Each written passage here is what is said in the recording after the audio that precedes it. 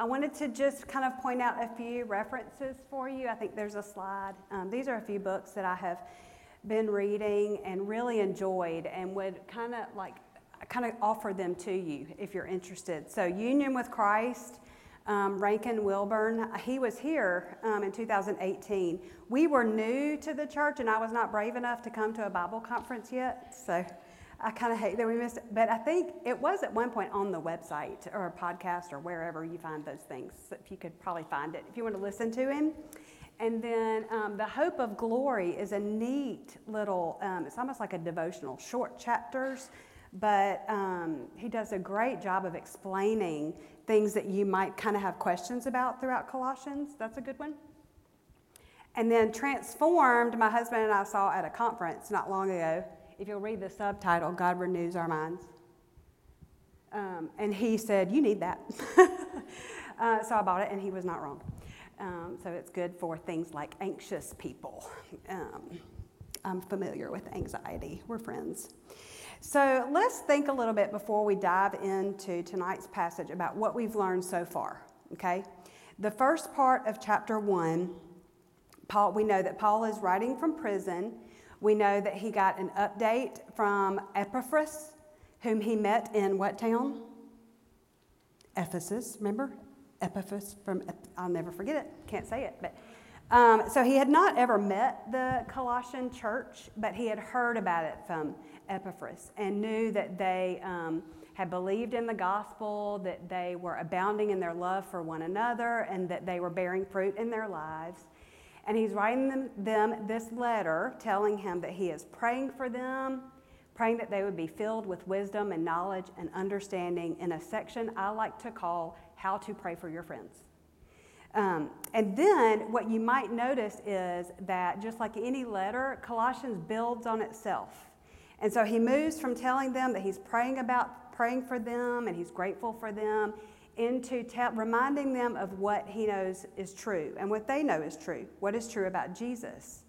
So the last part of chapter 1, he is talking about Christ as the image of the invisible God, that Christ is supreme over all of creation, that he holds it in the palm of his hand, that he's sufficient for everything we need to save and transform us. And then last week we learned that Paul has suffered as a minister. He's in prison as he's writing.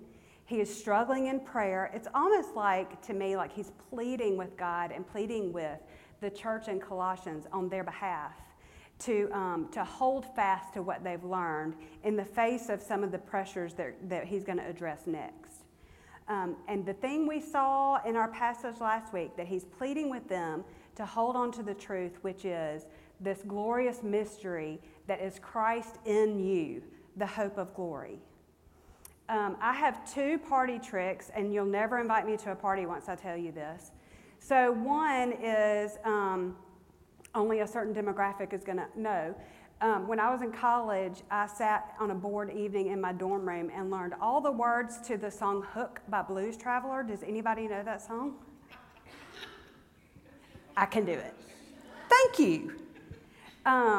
Lots and lots of words in that song.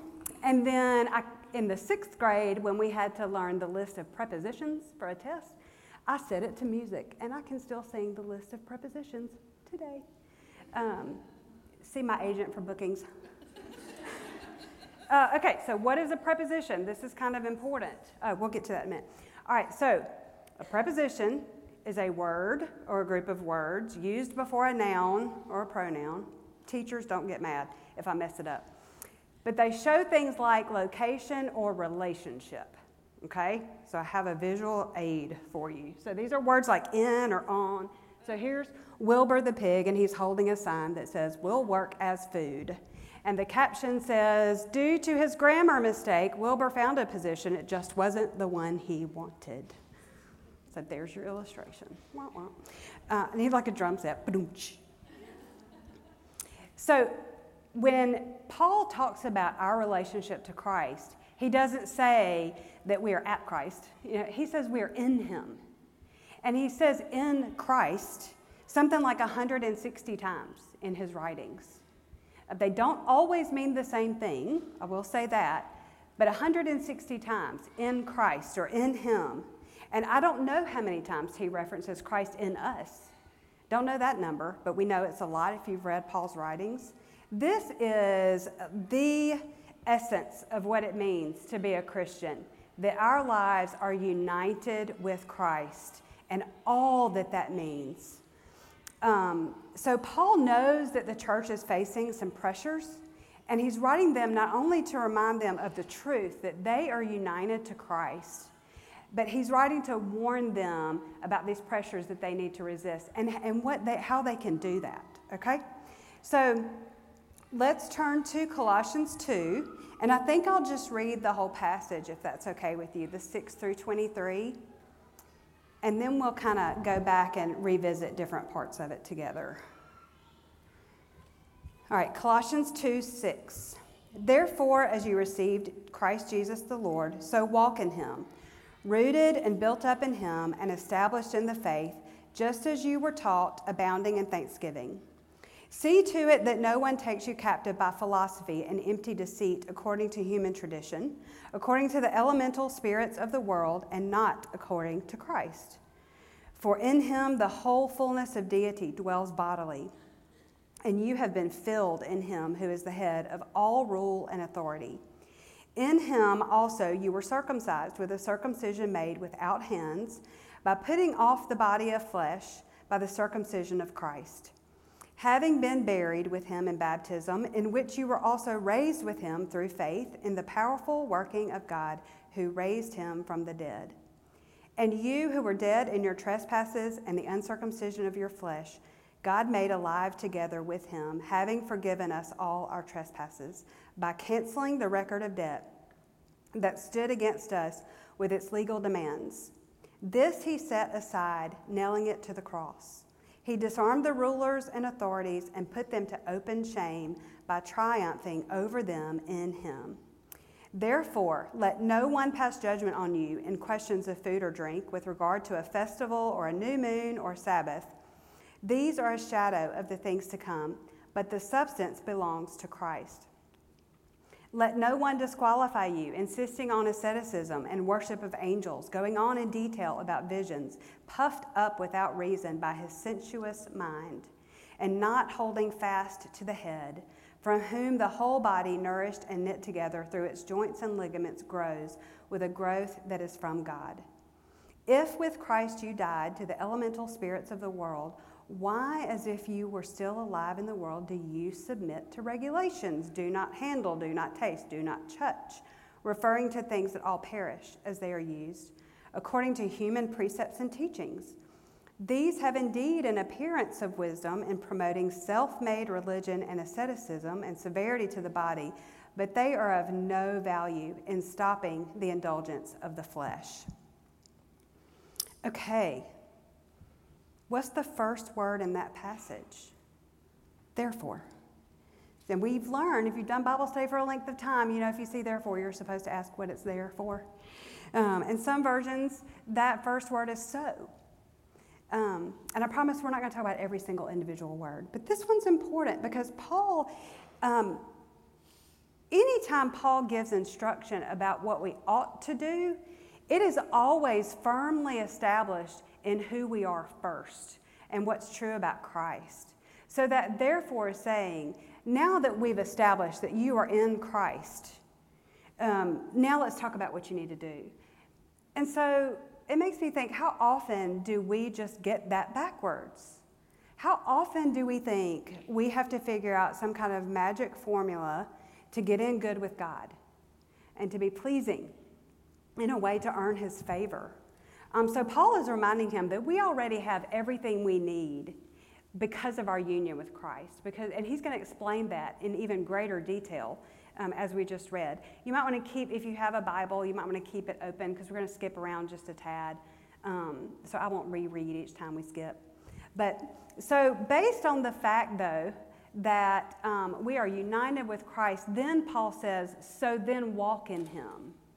And he gives us some information about how we are to walk in him. What are the factors in it? So the New American Standard helps with that a little bit. Let me read to you what it says. It says, therefore, as you have received, heard, and believed, Christ Jesus the Lord, so walk in him, having been firmly rooted and now being built up and established in your faith, just as you were instructed, and overflowing with gratitude. So, what does it mean to walk? I Googled it, and it means to tread all around.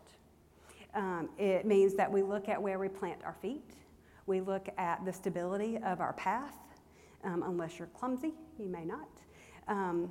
But the rest of these verses tell us, though, what is the stability in which we are walking? What is our path? David Strain at First Pres in Jackson preached a great sermon on this, and he talks about how this verse uses a number of metaphors to explain the basis for our walking. So first of all, we saw having been firmly rooted. So this would be an agricultural metaphor. So, and notice that it says having been. This is something that's already been done. Our roots are already established in Christ. And it means that like a tree, we get our spiritual nourishment from the source being Jesus. And that implies security, doesn't it? I was on the coast a couple weeks ago for the first time in a really long time, the coast of Mississippi. I'd been to Florida, but and I was struck by some of the really big trees that were standing. And it occurred to me, Hurricane Katrina was, 18 years ago, 17 years ago? Those giant trees are way older than Hurricane Katrina.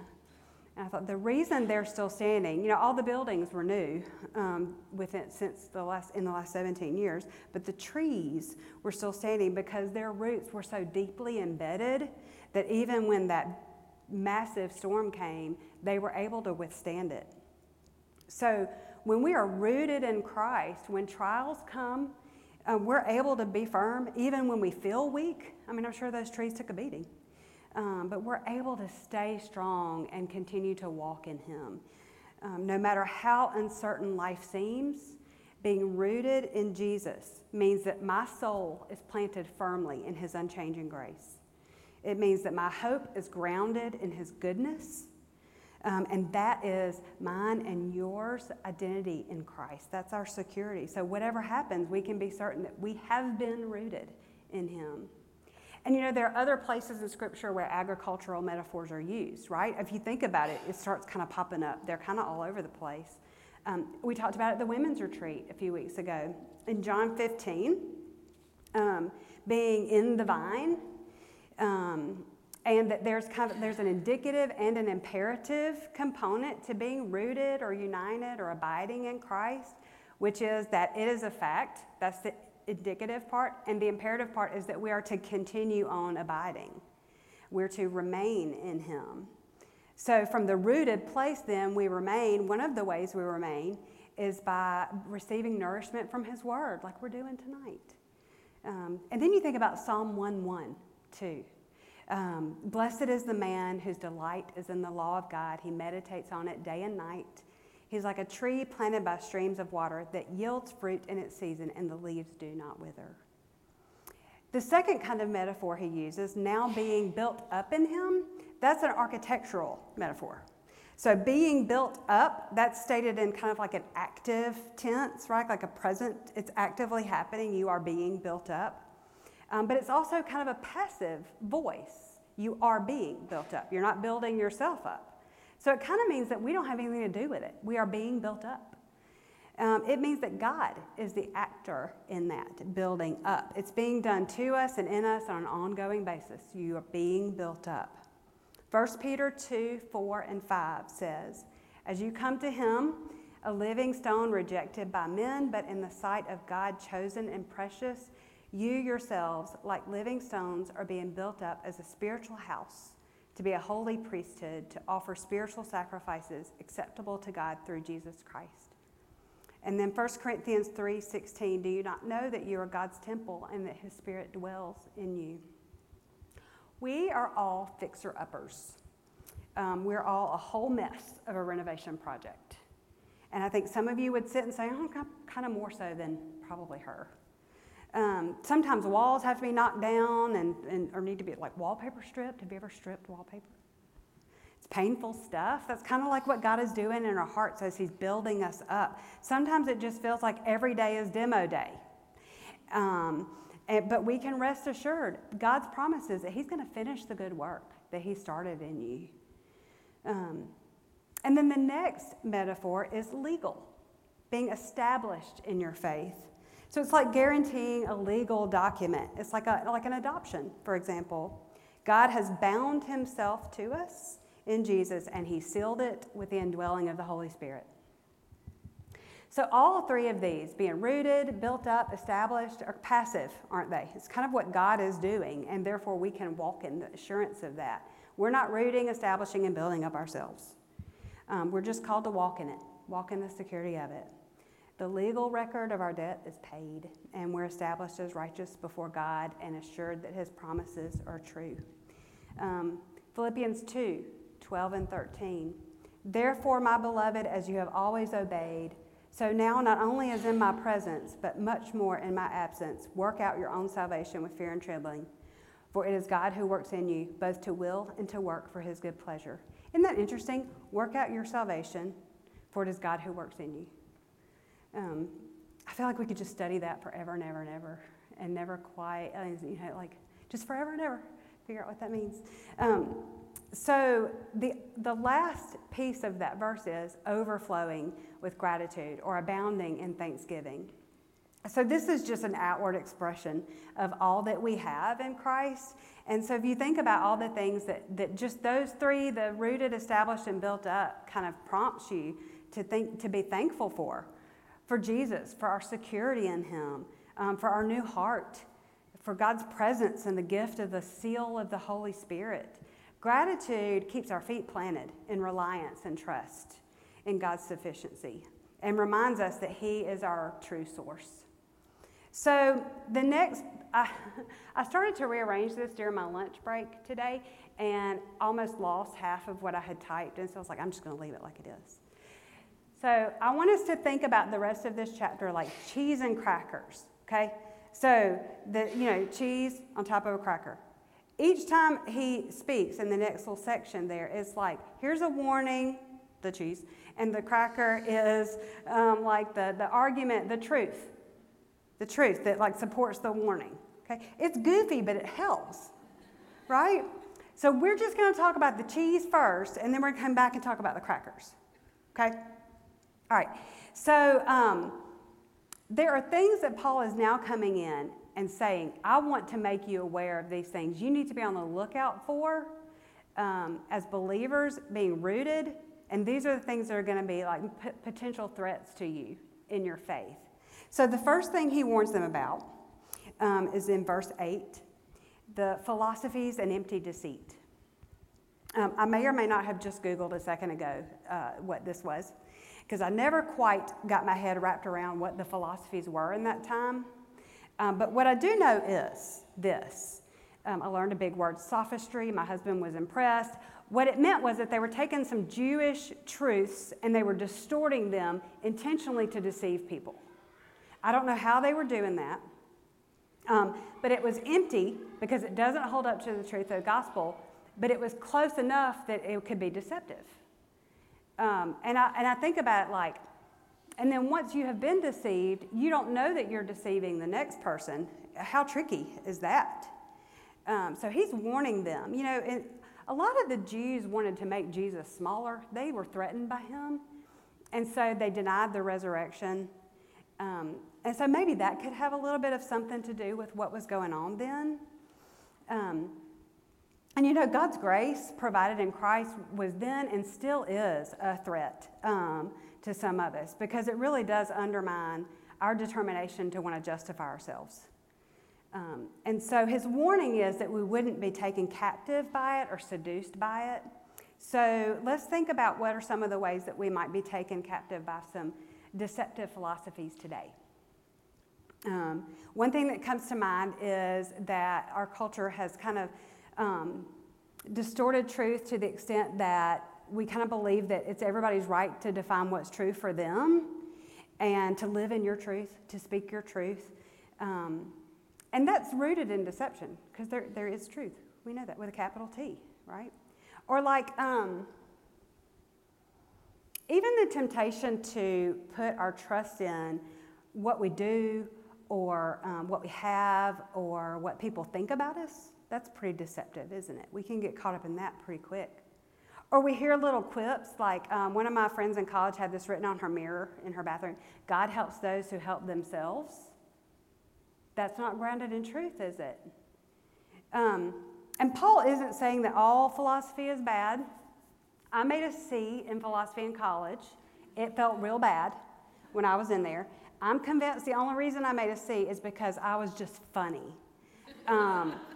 There was a dude who read Nietzsche for fun in that class, and he hated me. I was like, this is the dumbest thing I've ever heard. I've grown a little bit.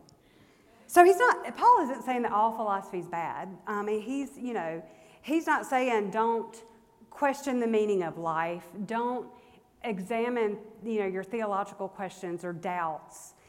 He is warning them against buying into teaching that points to anything other than Christ for life and godliness. That's what he's warning them against. Anything that's going to pull you away from Jesus. That's what he's looking at. And then in verses 16 to 18, he talks about legalism and a few other things we'll get to next. But 16 is where we see legalism. So, a lot of us were raised with an unhealthy fear of falling short. My Southern Baptist friends in here, I know not all Southern Baptists, but I see you. It's so much. We had such a fear of it that we became like bound up in a whole bunch of rules, trying to keep a bunch of rules to get in good with God. Also, along with that, though, seeking to judge and disqualify other people, which is one of the things that Paul mentioned, by saying that if they didn't follow these rules, then their faith wasn't genuine. I had a friend tell me this week, actually, that she has such a hard time comprehending how Jesus could forgive her that she finds herself just praying over and over, have mercy on me, have mercy on me, have mercy on me. She's just kind of stuck in it because she can't get her head wrapped around it. She told me to tell you her name is Beth if you would like to pray for her. I asked her if I could say that. She's like, tell him who I am. So in the time of the church in Colossae, probably what was happening is that there were some who were really pushing to hold on to things like food laws, like clean and unclean animals, or like the feast that were established in Leviticus. That's where you see the stuff about the new moon there. The purification laws that made them able to enter the temple. But those things were always, Hebrews 10:1, were always a shadow of what was to come. That Jesus was the fulfillment of all of that. The substance of all of that belongs to Christ. And so any effort to keep trying to do all that stuff is just an effort to make yourself feel better. That's what Paul is essentially telling them. Philippians 3:9. Be found in him, not having a righteousness of my own that comes from the law, but that which comes through faith in Christ, the righteousness that depends on faith. And y'all know Romans 8:1, there's now no condemnation for those who are in Christ Jesus. Mamas in the room, think about how we might seek to disqualify one another to make ourselves feel better. I think it was over the weekend, Jen Wilkin came under a little bit of attack, if y'all follow her on Instagram.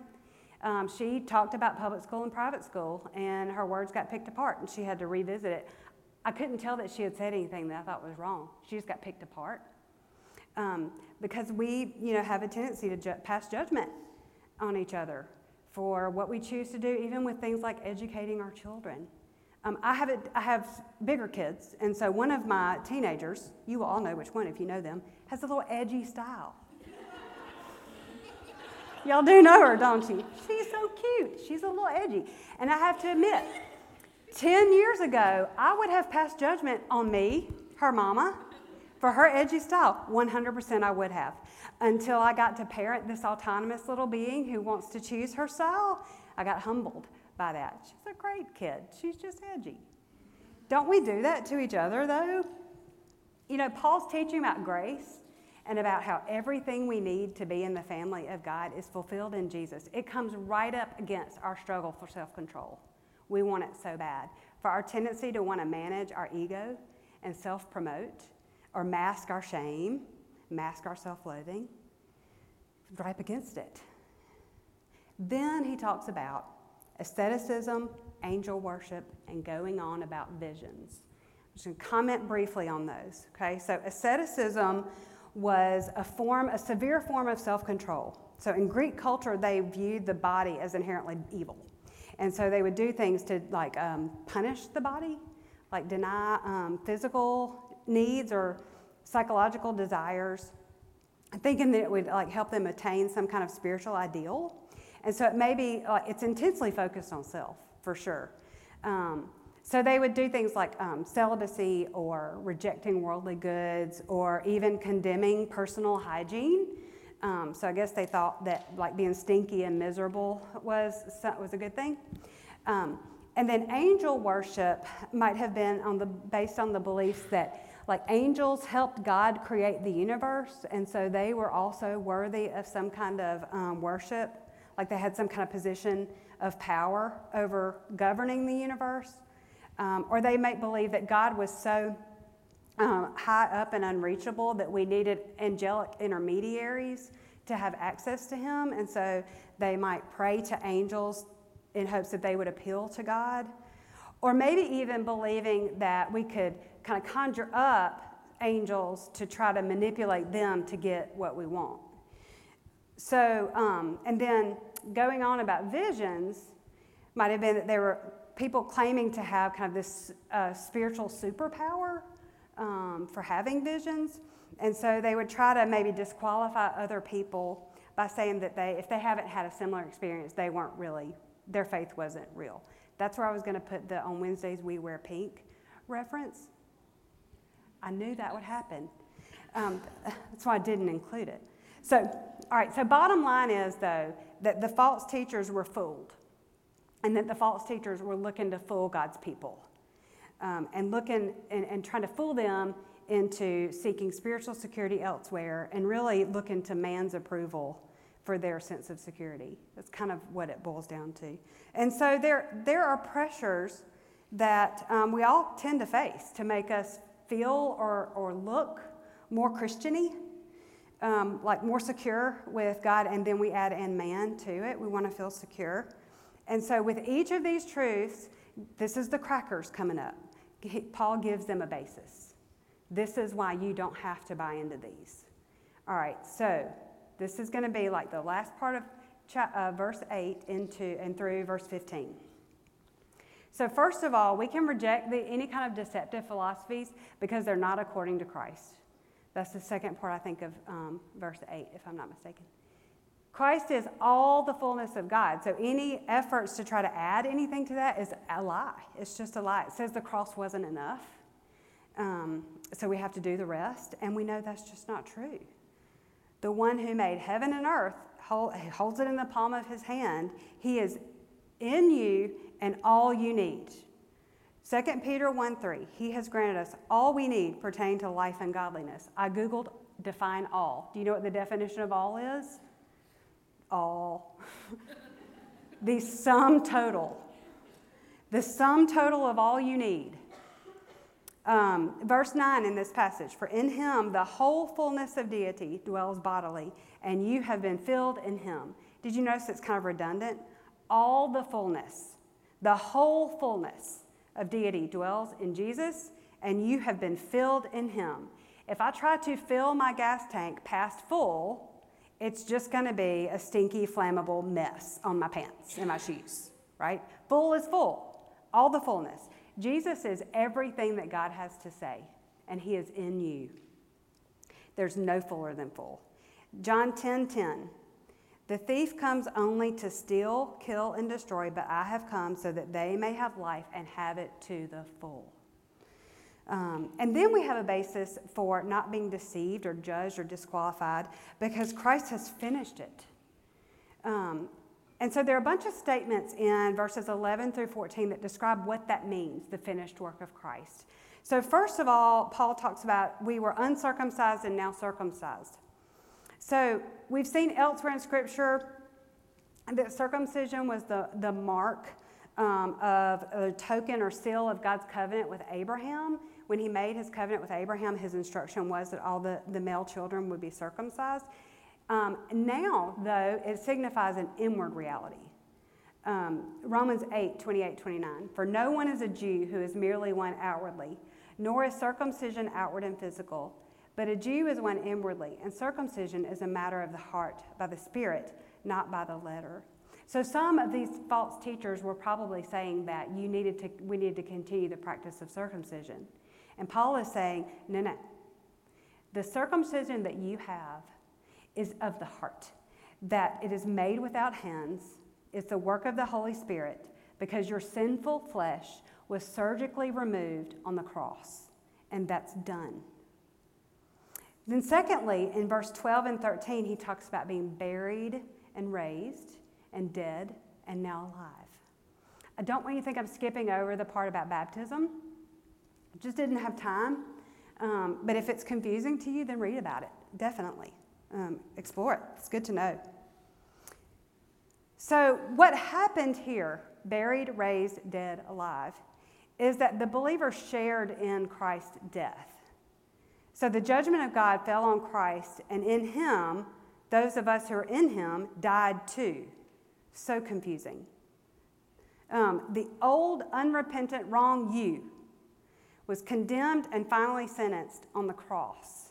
And Jesus paid the penalty for it. And in Christ, raised. So we were born dead.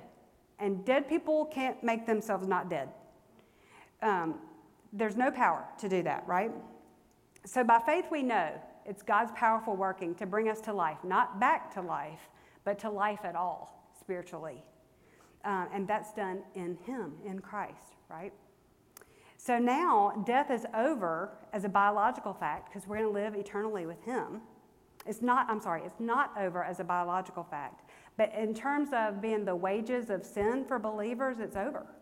That's done. And then he says in verse 14 that we were legally in debt and now the debt has been paid. So 2,000 years ago, all of my sin was condemned on Jesus because I'm in him. So if you took your sin, past, present, future, known to you, not known to you, and had some kind of document with all of it on there, it would be a zillion pages long, and nailed it to the cross, that's what happened. In 1999, there was a movie called Double Jeopardy. Has anybody seen this movie? It's great, isn't it? It was when Ashley Judd was so cute. Ashley Judd is married to this rich guy, and he frames her for his death, and so that he can get all the money. So he fakes his death. She gets prosecuted for it. While she's in prison, she finds out that he's actually not dead because she's on the phone with her son, and he goes, "Daddy," when he walks in the door. So she proceeds to figure out how to manipulate the system to get on parole, and then she tracks him down in New Orleans, and she kills him. Because of a rule called double jeopardy. You can't be prosecuted for the same crime twice. That's it. There's no double jeopardy. Think about 1 John 1:9. Okay, it says, if you confess your sins, God is faithful and just to forgive your sins. Brian told me this, and I was like, phew. It doesn't say that God is merciful enough to forgive your sins. It says he's faithful and just. It would not be just of God to not forgive your sins. Because if you're in Christ, the penalty's paid. He's just faithful to do what he said he would do. So you're not a forgiven old you. You're a forgiven new you. How do you view yourself? Do you view yourself as a forgiven old you? I do. It's hard. The real you is new. Okay, and then I want us to look at verse 18 together. I might even actually read it again, if that's okay.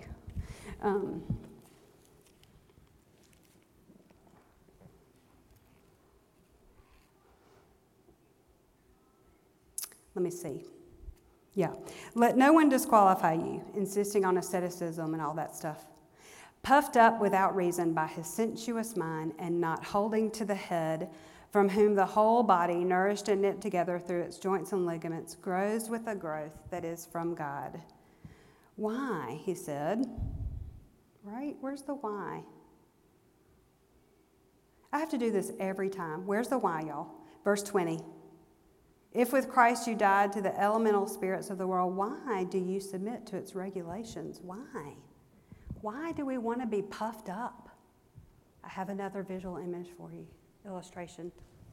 I also brought one with me. Meg and I were in Walmart the other day, and she picked this up, and she's like, Mom, you should buy this because it looks like you.